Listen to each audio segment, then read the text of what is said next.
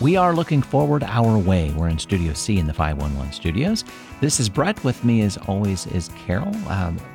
Today's recording with Judge Mary Kay Ryan Fenlon. Really good story about that encore career. Yes.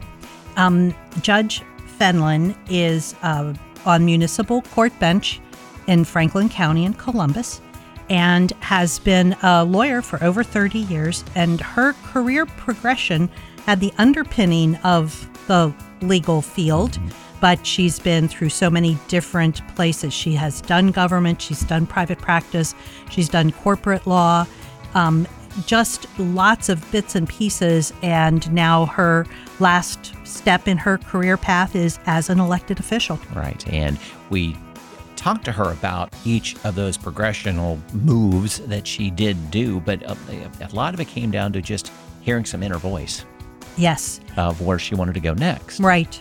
It wasn't just looking at where's my next promotion. It was, what is my next interest? Where am I thinking I can make a difference? Where do I want to be learning and evolving myself?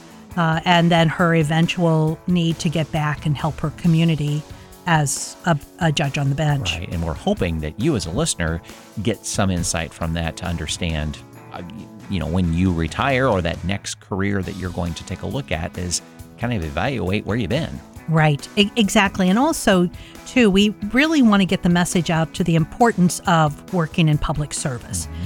Young folks, young professionals, or individuals who are moving into a new career themselves.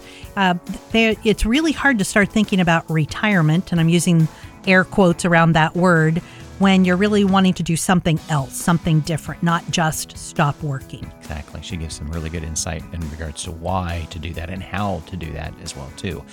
That episode's going to be coming up into your podcast player next week.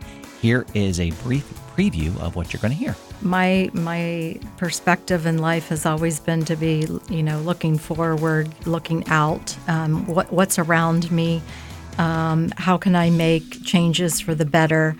And I was fortunate that when I moved from the state commission to the law firm and then from the law firm to in-house corporation, I was recruited both of those times. I had developed an expertise in areas that the firm wanted and then the expertise that the client and corporation wanted.